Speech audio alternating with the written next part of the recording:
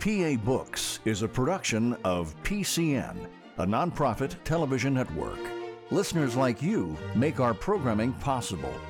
To learn more about PCN's mission and to support PCN with a donation, visit PCNTV.com. This link and others can be found in our show notes. We appreciate your support. Welcome to the PA Books Podcast. I'm Phil Beckman. PA Books features interviews with authors of books about Pennsylvania history, culture, and people. In this episode, we talk with artist Karl Kuerner and writer Bruce Mowday about their book, Emotional Brandywine.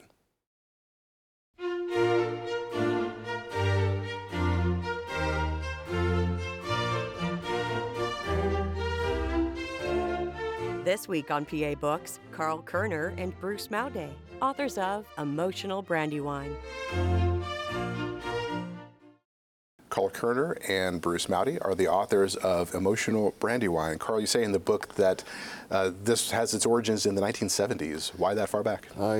Well, growing up in Chadds Ford, that's my home, and just experiencing growing up on my grandparents' farm and around the area, and being in the heart of the Brandywine Valley. And knowing that skirmishes of the Battle of the Brandywine took place, it just added to extra romance and magic to it. Now, this is an area that's been your home for a long time. If you had to explain to somebody who hasn't been there before, what's special about it? I think it's just nestled in the Philadelphia suburbs. It still has a little bit of magic and history to it that's undisturbed. It's been encroached by suburbia so much, but through the art world and the Battle of the Brandywine, obviously, it seems like it's held a special. The only thing I can think of is the word magic to it, and it really has enveloped me my whole life. Bruce, you also live in the area and have a lot of experience there. You've written books about things that have happened down there. What's special to you about that area? Really, Karl and we spent some time just walking around the battlefield, and I've done it with other people, and you really get a sense of history for the Brandywine. You can almost feel George Washington being there, and Lafayette and a lot of the other great leaders, but it's also such a pretty place. It's known as horse country. Karl, being one of the famous artists there today, has taken over the mantle of some other artists in the area. You just really got to go and experience it. It's so much to do there, and it's pretty, and it just keeps the history alive. Why has it become an area where artists are drawn to it? I think it goes back to Howard Pyle, and his school of illustration, and worked with such greats as Frank Schoonover and Harvey Dunn and N.C. Wyeth and that type of thing.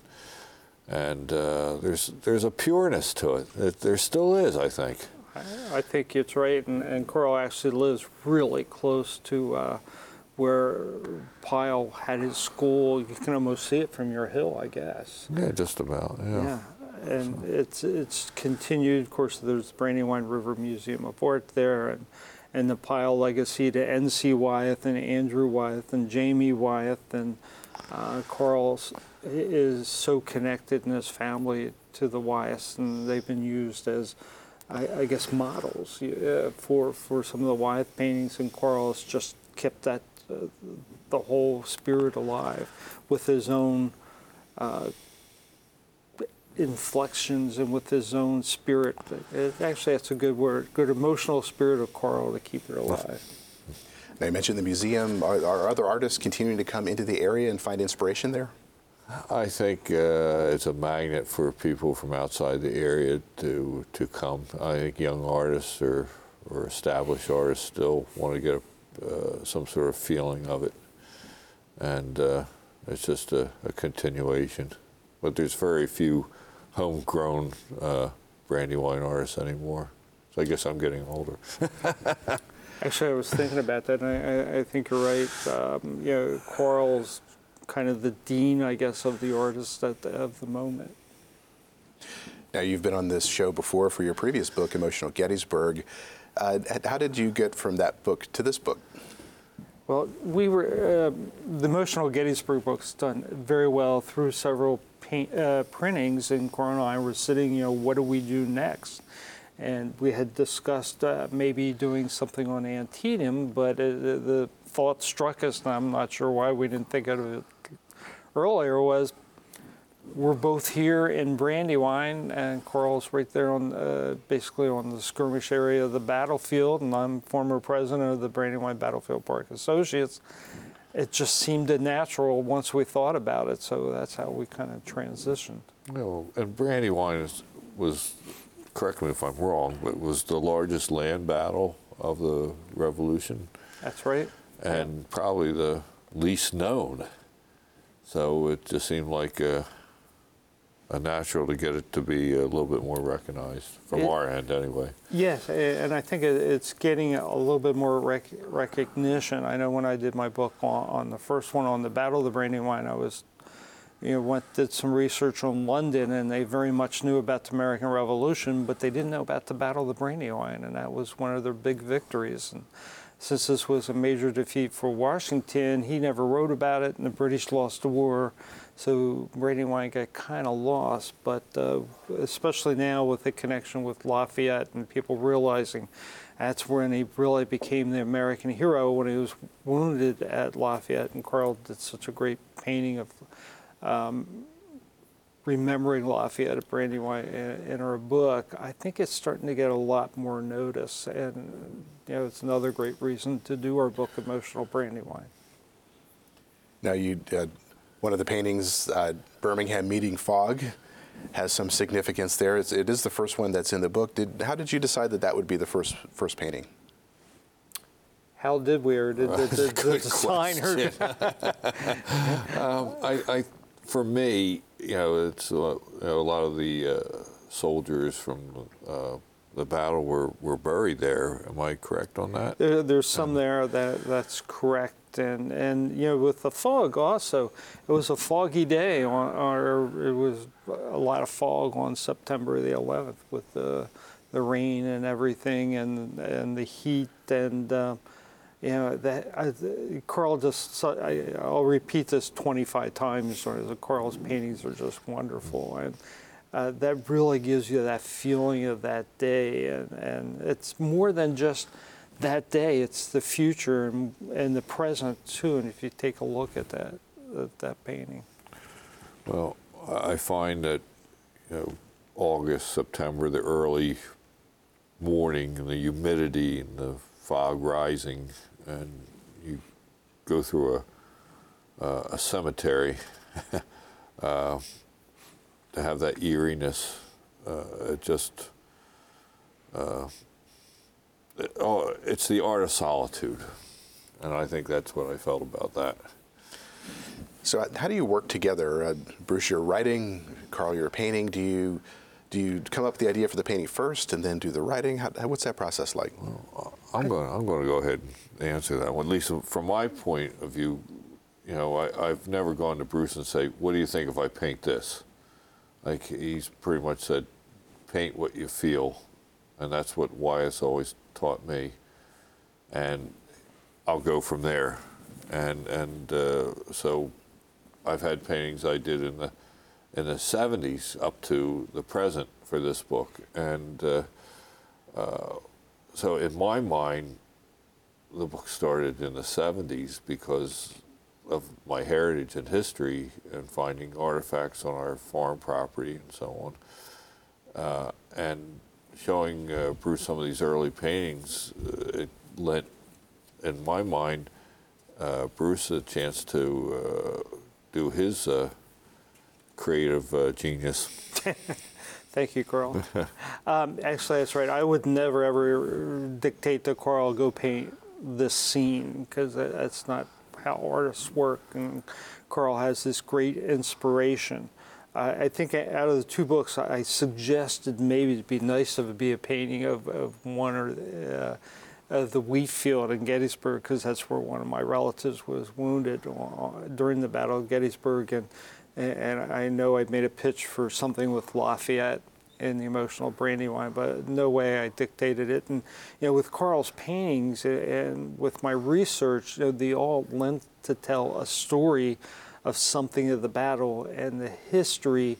And then I interviewed Karl, and he would tell me why he selected that scene and what made it inspirational to him and what the emotion behind it. And it really all just kind of meshed. There was no issues in me getting the copy and doing the essays to match Karl's paintings, but they all started with Karl's and Karl's inspiration. I found the difference between doing Gettysburg and Brandywine. You can go up to Gettysburg and there's Devil's Den, there's the wheat field, Culp's Hill. You go to Brandywine, see that development there? That was, where the corridor of the British came up, where those 200 houses are now. So it was so much more of a challenge to take myself back into time to see the pureness of what I felt Brandywine was. And yet there's still areas, like I said, that still have the Conservancy thrill of it because it's still the way it is, but it's so much less than Gettysburg. Very much, and we along the way we had some help early on when we were looking for scenes and stories. Some of the people at the old Kennett Meeting House, and this stood, and as a matter of fact, was part of the early engagements of the Battle of the Brandywine. And it's only open a couple Sundays a year, but I knew some people there, and we got an inside tour of it, and that gave a very special feeling. And Karl was looking, and he did there and several other places. A lot of these areas have been painted before many times, but Karl wanted to do something different. And instead of having an outside look at the old Kennett Meeting House, we had a chance to do the tour inside. And Karl, why don't you talk about the window painting that I really love? Well, that's probably one of the most important ones to me, because how buildings change over 200 years or so on, but the interior of the Kennett Meeting's pretty much as is. In fact, you go in some of the pews there, and there's carvings of initials from the kids back then, with the dates and so on. And I decided to go up on the second floor and get it almost like a ethereal look down at the girl who posed for Shay Allen in her colonial garb. It was very moving to me, because having her look out the window, the anticipation of what was to come and what is to be, and the uncertainty of that era, that time, of whoever would be looking at that, the British coming, and what's the future, what's going to happen, That was the perfect, and I think that really was the essence of the book, where Shay was looking out the window, and was she just there at the date of the battle, watching the battle outside the window, or is it more into the future? What did the battle do in winning our independence, and what's in the future for us? So actually that painting is really central to the whole key to the whole book, because with the Emotional Gettysburg book, we have people say they read the book and Karl's paintings, and they don't look at Gettysburg the same way, because it's more than just a book about the battle. It's about what it means to us and about our future. Well, how many books have been written about Gettysburg? Way too many. I tell people I had never thought about writing about a book, because I think there's actually 20 or 30,000 books on Gettysburg. And probably a little less on Brandywine. Probably a little less on Brandywine. But it just that picture to me was they're all important, but I think it gives the viewer a chance to imagine a little bit. The John Chandhouse painting also, and when it's painted, it's usually from the front, from the road across from the Chadsford Historical Society. But Karl said, I want to paint it as Washington saw it, and he was actually in the back of the house. And if you notice, there's a misty fog in that one too. Yeah. And I did that in the 90s, I believe. Mm-hmm. So. No, it's really great. And we have Osborne's Hill. Again, it's glimpses. The book is something you won't get if you just kind of go and tour the area. But Osborne's Hill, very central location for the British command during the fighting late in the afternoon of September 11th. And it's basically private property. And Karl got to know the people there, and we had a really interesting tour of it. Karl was up there a couple of times, and you want to tell the story of the painting? Well, I think it's a lone British soldier overlooking the valley, and from what I was told, there was a soldier there that had been killed and was left, and was actually buried on the property, and eventually, his remains were moved to another facility years later. But I think just goes to show how in and out, how fast the Battle of the Brandywine was, as opposed to a 3-day battle and that type of thing, where the British is just almost running ramshot into Philly. And the reason the body was moved was one of the owners of the property was a little unhinged, I guess, or a little squeamish about having a British soldier buried on her property, and that was the reason it was turned and moved. But there's some of the graves are integral to the Battle of the Brandywine. Was there. Karl mentioned going through the graveyard at the Birmingham, at the Meeting House, the Lafayette Cemetery that they now call it, and also at the Old Kennett Meeting House, because there's some Hessian soldiers that are buried there. So it's very much a remembrance, along with look at the future of what happened there. Now, the painting you were talking about of the soldier left behind Yes. on the Osborne Hill, it depicts a scene in winter. Why did you pick winter? I think, again, soldier left behind, time goes on, and having that soldier not fresh off the battlefield, but having the coldness of the loneliness of being forgotten. And it just seemed more towards late fall, early winter. With both the books, Karl painted scenes, different seasons, and Karl is right that this is not Gettysburg's not just July 1, 2, and 3. It's there all year, and the winter scenes are great. And the same way with Battle of the Brandywine, it should be more. It should be known for more than just something that happened on September the 11th. Now, Karl, you say that strong feelings emanating from the battlefield are the foundation of the book, and certainly it's in the title of this book.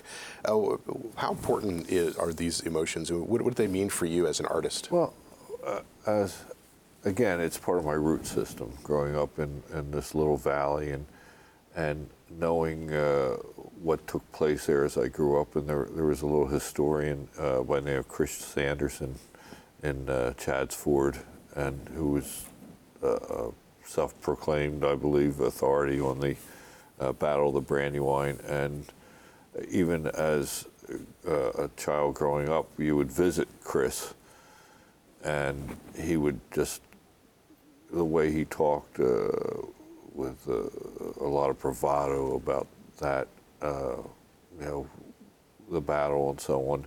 And then again, growing up in the Kuerner farm and so on, and plowing the fields and so on, and all of a sudden you come across a musket ball, or a piece of Dutch pipe, or flints from the flintlock, and you're holding something that is such an important part of history that it's the foundation of our country, and it just has been embedded in my mind. I mean, I still go out you feel it. I don't know how else to put it. You just feel it. Now you mentioned Chris Sanderson, and there's a famous photo that you reference of him with Andrew Wyeth. Yes. And that's part of one of the stories of one of the paintings that has one of the blue historic markers that we see around. What's that photo about, and why is it important? Well, I had done the painting of the footnote, and believe it or not, then I discovered there's a picture of Wyeth and Sanderson there. It's like, Andy had, grew up in this world of history, and having his father being such a well-known illustrator, and hearing Wyeth talk a little bit about the Battle of the Brandywine, which came to him through Chris Anderson, believe it or not, so when I did that painting, I did not realize, I was just as surprised when I came across the photo of Andy and Chris there, but I never, as often as I'm on the highway, I don't usually see people pulled over and actually reading those signs. Maybe they do, but I'm just not there. You get hit on some of those roads that are a little too busy. Yeah. Phil, early on you asked what makes the Brandywine so special, and actually I think Chris Sanderson and people like him, characters. A lot of areas have characters, but Chris is very much, he lived in Washington's headquarters with his mother. He didn't drive, so he was a fixture of hitchhiking rides. He was a fiddler. I remember as a kid, he had his own radio show, and I used to Sunday afternoon listen to Chris Sanderson on the radio. But it's all part of the Chadds Ford, Chester County, Brandywine lore, I think. Talk more about that lore. Is that something? Are there memories of the battle that have been passed down generation to generation in the area?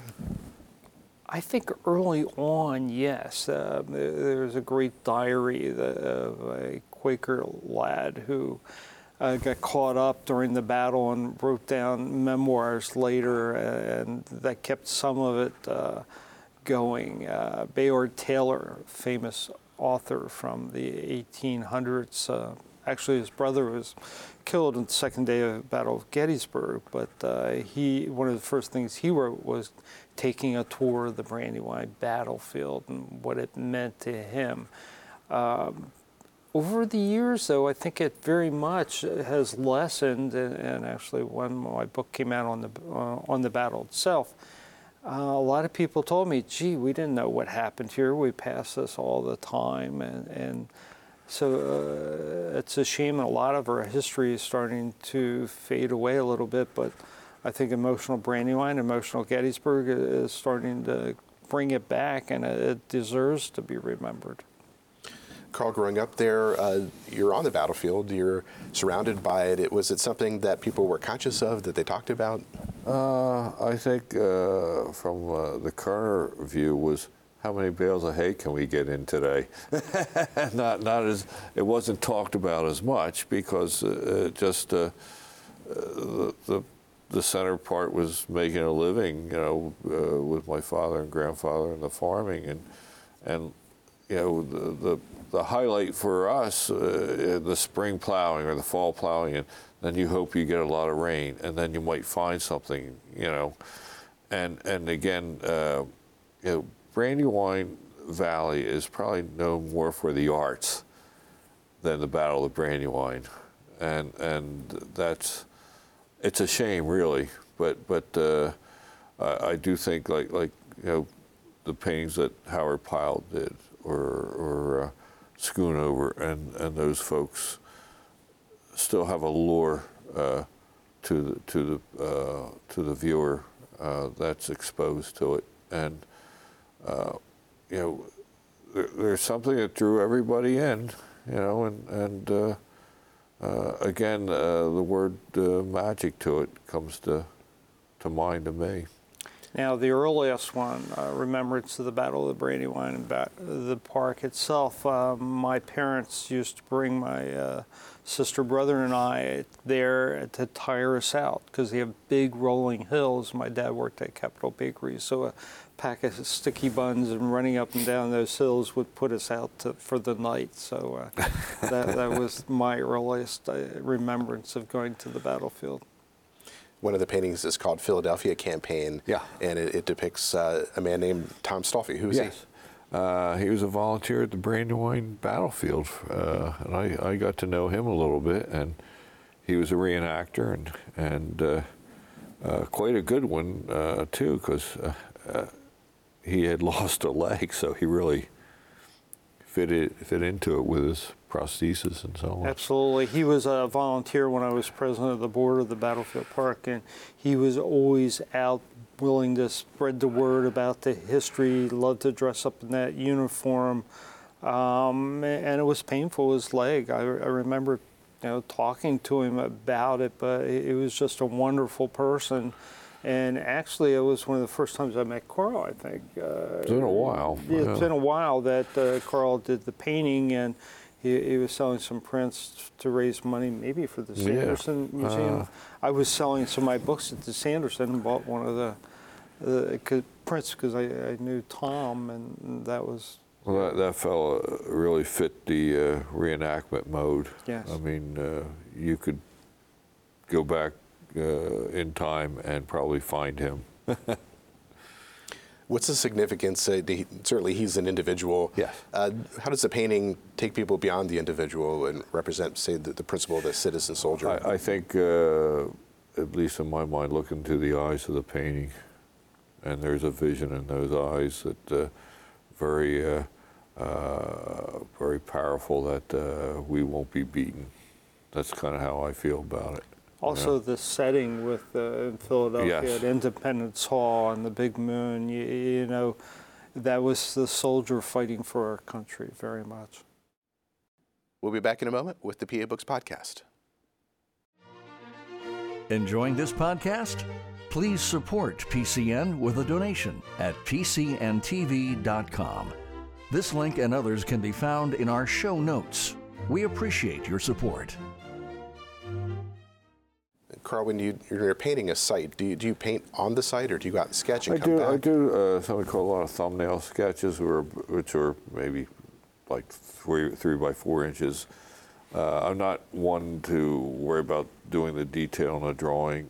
I get enough of an idea down and then get back to the studio and just let it flow. And if I have to go back to the setting, I'll still take my drawing book and make my little notes and so on. But I'm careful to not to be photorealistic, but enough to let the painting take the viewer to a certain point and let the viewer's imagination go further than the painting.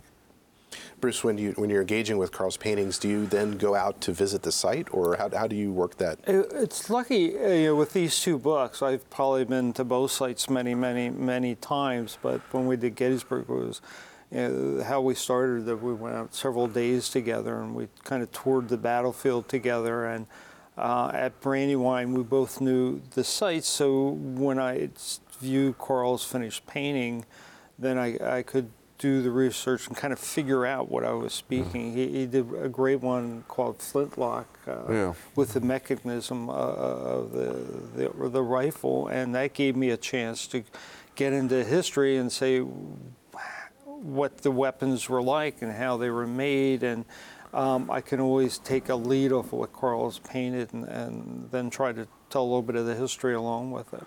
Right. I think I would say, Bruce, here's a finished piece. This is what I felt about when I did it.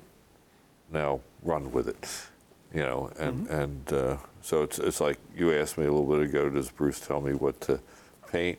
I don't tell him what to write. And it's worked out perfect. Like Karl's paintings are so inspirational. It gives me a chance to say, oh yeah, I can talk about a subject maybe not usually written about, like in Gettysburg. And Karl, as you now know, grew up on the farm, but he did some of the farm animals up in Gettysburg, and that gave me a chance to talk about the loss of horses and animals and stuff during the battle. So it just kind of all kind of meshes together. So when you initially write, when you see a painting for the first time, do you take notes and then go back to wherever it is you do your writing, or what's your process like? Yeah, I like to get Karl send me or Shale send me a JPEG of it, and so I'll have that image on my computer screen. And that's kind of the first look, and then I can do research, and so I'll have it there, or I can also go back to the scene itself if I want to get some more information. And a big part of it is either sitting face to face with Karl and doing an interview, or having to send some notes, why did you select this, or give me some background, or talk to me about kid growing up in Brandywine and what led to painting that. So part of it is that interview process with Karl. Part of it is looking at the painting and then doing the research on the history. So it's 3 or 4 prongs to put those essays together. I think one of the hardest parts for me between Gettysburg and Brandywine was you could go to the places in Gettysburg, like I said, the wheat field, and they're still there, or Devil's Den, or Culp's Hill, or Little Round Top, or any of them, and you actually can walk it and the one thing I wanted to do with Gettysburg is have no weapons in that, or monuments in that book. I think the only one was up at Little Round Top with the cathedral that they put up there. And so when the fellows came back, if they were to come back in this day and age, they could see the book and see the pureness of Gettysburg as I would like them to see it. Now with Brandywine, it was so much different because a lot of the places don't exist, or don't have names or so on, and so you look at some of the paintings, and there's the flintlock or September Pass with that, or a retreat of the Brandywine, and I think it gives you a sense of the foundation of where this country was headed to, and the sacrifice that those fellows made. Not that there wasn't a sacrifice at Gettysburg, but the initial part of the foundation of the country. And the terrain has changed. The Brandywine River itself has changed. The way it flows. I think it was a lot deeper than what it is today. Because I'll get people who go there and I say, that's not a river, it's a creek.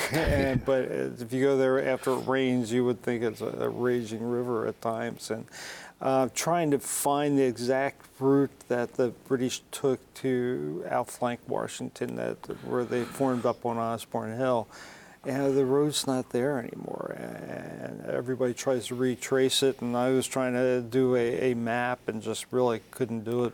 You couldn't put a modern map and overlay it and show where the roads were. So that you can do that at Gettysburg, but you can't do that at Brandywine. Now the river itself, has its own personality, and you can experience it at different places. You have one painting fording the Brandywine. Yes. Of course, fording is always an issue for rivers. Right. Jeffrey's Ford is one that gets mentioned a few times. Right. Where is that? What's interesting about it? It's not a really big area. It's up. It's little Osborne Hill. It's northwest of Osborne Hill a little bit. But what's important is that when the British outflanked George Washington, they went around Washington's right flank and they crossed the Brandywine at 2 different places. And Jeffrey's Ford was the last one where they crossed, and it was very important because Washington didn't think that the British had a place to ford the river that far north of him, and the British had better loyalists that knew the area and led them right around and caused the defeat at Brandywine. But Jeffrey's Ford was very important because that was one of the places the British forded. I just feel like the Brandywine's so small you could ford it anywhere. That's kind of, let's cross here, let's cross there. But one of my students about 15 years ago was up there and just looked around the bank. You know how water moves things, and he found a Hessian pipe, and it almost in mint condition, and had it identified. And so there's still things that you can pick up. Just not that he was looking for anything. Just history reveals itself. Were there places that you considered painting and then, in the end, decided not to? I think it's the same thing with Gettysburg. There's hundreds of places you could paint, and I think with Brandywine, it might have been a little bit more difficult because of all the developing in some of the areas. But yeah, I think there's things that maybe I could have done that, it comes down to, I think the paintings I did were the ones I was meant to do. Now, one of the sites is the Brinton House in that area, and your painting of that has a lot of sky and shows the chimney smoke going straight up, right. So clearly no wind. Right. What were you thinking, or what were you feeling? The quiet of the night before. It's the same thing I did with the painting of Moonlight on the Brandywine. The calmness before the storm. That was a little inn and just quietly minding its own business. But boy, was that in for a surprise. Now, if you would have painted Kennett Square that night, it would have been a little bit different because the British troops and the officers apparently had a nice time in a couple of the taverns there that night, so there wasn't much calm in Kennett Square, which is where the British formed before they started the morning attack. Now, you do mention in the book that there was a story of the British discovering a stash of liquor at some location. Yeah, there were some Wilmington merchants who thought that the British would come up towards Wilmington, so they wanted to keep their liquor safe, and they took it along the Brandywine and put it right in the path of the flanking British Army. Now, one of the paintings that was really striking deals with the flag, the Brandywine flag, and it's a field of red with the white American flag up in one of the corners. What's significant of that for you? I find that the Brandywine flag is so well not known, and giving the public a little bit more exposure, and also through Bruce's writing to it, and to give people a chance to get to the main course through his writing, through that painting. The flag is very distinctive. It was a Pennsylvania regimental flag there at Brandywine, and if you see it, you just remember it.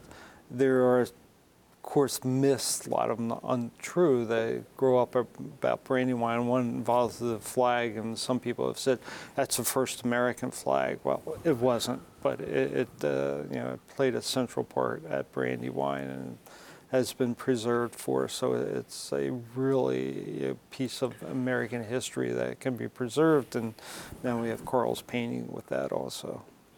Why do you think people don't really know as much about this battle? You mentioned being in England, and there wasn't much awareness there.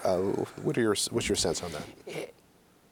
Again, Washington didn't write about it. It was a major defeat. If you take a look at some of the TV series on the American Revolution, they hardly ever mention Brandywine itself, and I think that's the main part, and you really have to take a look at it and study it. And if you take a look at the people there, many famous people from George Washington and Alexander Hamilton, and very important for Lafayette, and the history were there. And on the British side, you had General Howe and Cornwallis and Tarleton, the infamous British dragoon. I mean, they were all on the other side. So all the elements were there, but it, again, we lost it. Washington wanted to forget it, so I think it just got lost. Yeah, we lost the battle. England lost the war. There's the rug, sweep it under. Pretty much from both sides.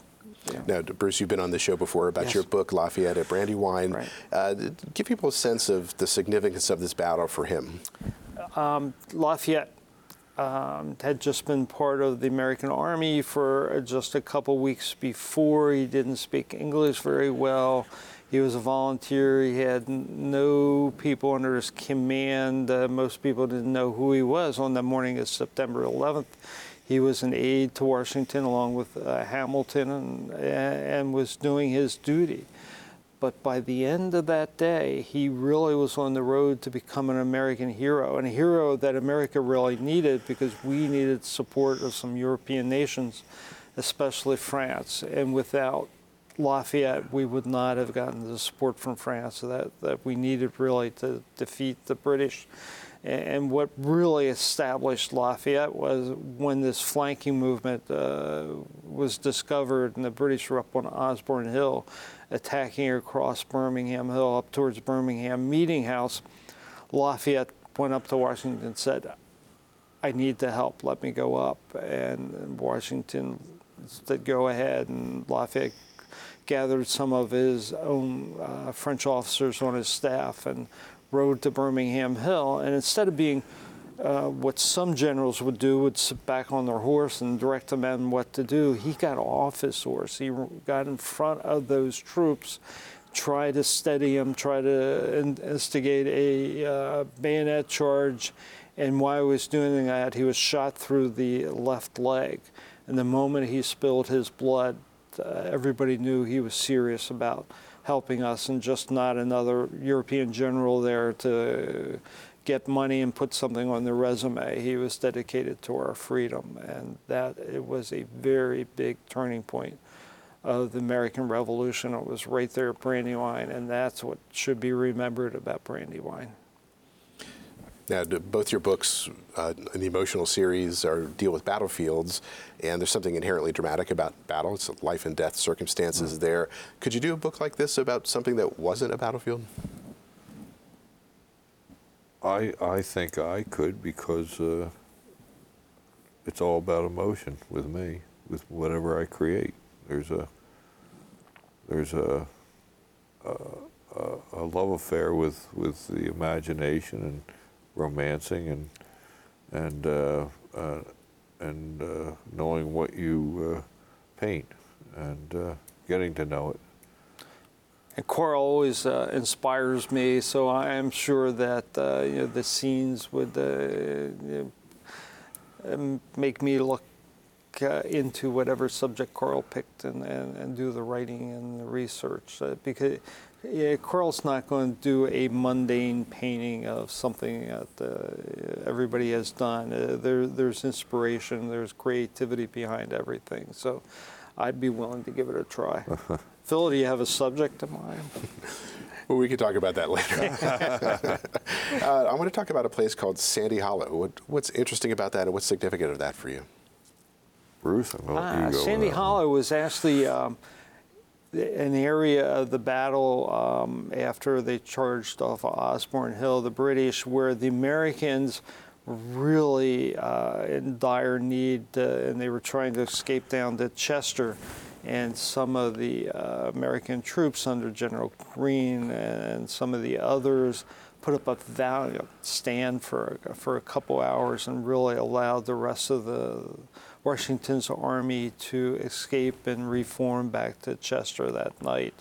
The part of the river ran red with blood, or the tributary back there is what they said. And a lot of people thought that by that defense that the Americans realized they could stand toe-to-toe with the vaunted British Army, one of the best in the world at that point. And it was significant, really. It saved the Americans that day. Some of the British officers wrote, and I read in their journals, they said if they had another 2 hours of daylight, there wouldn't have been a Washington's army left, and what really stymied them and didn't give them that extra time was the defense that was put up at Sandy Hollow. One of those plaques that Karl writes about, it was put up there recently, and it's actually on the farm owned by Randall Spackman, and Randall is a great reenactor, loves history, and allowed us to use some of his uniforms and weapons for the book. And if you take a look in the back of the book, you'll see sketches that Shay did of us, and also the only, I think, photograph from the whole American Revolution, and it was Karl and I was kind of clowning around with Randall's hat and coat and muskets. Well, one of the unique features of the time was the tricorn hat. Yes. And one of the paintings features one of those, yes, on a peg with some shadows, yes, of soldiers. Karl, what's the significance of that hat for you? The hat we actually picked up at the Renaissance Fair. And there's so much history. The tricorn hat is just a symbol, I think, of the times, and hanging it up on the peg, and basically just washing in some colors behind the hat on the peg. It started to take the form of, my goodness, that looks like that could be a soldier there. Oh, wait a second, there's another one there. And then you just go ahead and just play with it. And all of a sudden this mysterious form starts to come up of soldiers, and you start to feel like, my goodness, there's something happening with this painting. And it almost gives you shivers when you look at it. And that also gave me a chance to look at a little bit of the history of the tricorner hat. And there, at the time, depending on what they were made of, you could tell a social status as somebody. And on the historical part of it, how you wore the hat. And if you were a soldier, you would wear it off to a side, so it wouldn't interfere with your gun when you bring it down, your rifle. So it actually, it was positionings were different for soldiers. Now, Karl, when you visit a site, we've talked about how you approach it, and do you feel you need to go back again? So many of these sites in this book are familiar to you, but do you get to a point when you're painting where you're like, you know what, I want to go see that again? Oh, I've been doing it for 66 years. Always go back. Just feel your roots. I mean, you do a painting, and it's not like one and done. You do want to go back and think about it, and how would you have done it differently? That type of thing. But like I said earlier, the ones you do, the ones are the ones you were meant to do. And I think, this isn't just love them and leave them type paintings. You go back to it. The terrain really tells you a lot. When I did Pickett's Charge, I did a lot of research, but until I walked that field, and you can really see and you get a feeling for it. And I know when I go to those fields, and I've been to both Brandywine and Gettysburg many different times, and it's just great when you can block out 21st century United States, and you can almost feel what it's like to be there at the time of the event taking place. When Karl and I did the first Gettysburg book, one of the first places we stopped was at the end of Pickett's Charge, and Karl and I talked about the experience on the way back, and we both had a little bit of different take on it, but it's to be there, to experience the actual land really helps me with my writing. Now, one of the paintings is called Silent Drummer, yes, and drummers had played a significant role in armies during that time period. What is the significance of the silent drummer? Like you overlook the valley and hear that drum beat echoes through. Karl, was that the one where you got the idea after the last reenactment?